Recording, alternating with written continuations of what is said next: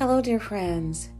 Thank you for joining me for another episode of Tiny Seeds of Faith, where I'm reciting the Gospel of John a few verses at a time. Now I will recite John chapter 4, verses 16 to 18. Jesus saith unto her, Go, call thy husband, and come hither. The woman answered and said, I have no husband. Jesus said unto her, Thou hast well said, I have no husband. For thou hast had 5 husbands, and he whom thou now hast is not thy husband. In that saidst thou truly. God knows everything about us. He knows every tear, every sorrow, every disappointment, and every sin. He knows it all, and he still loves you. He wants to satisfy your thirst. This woman was thirsty for love, and this thirst had not been satisfied.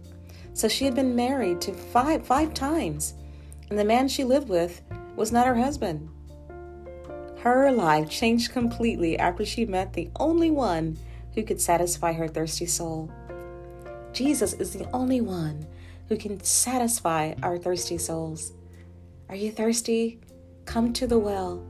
Come to Jesus, and he will give you living water. And his living water will be in you as a well of water springing up into everlasting life.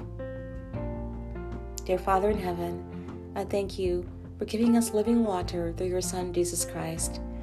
And whoever believes in Jesus Christ can become a satisfied soul, and your water will become in them as a well springing up into everlasting life.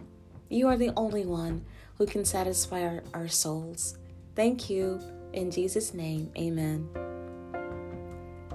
May God bless us and transform our lives as we read, meditate, study, memorize, and obey his word. Goodbye for now. See you next time.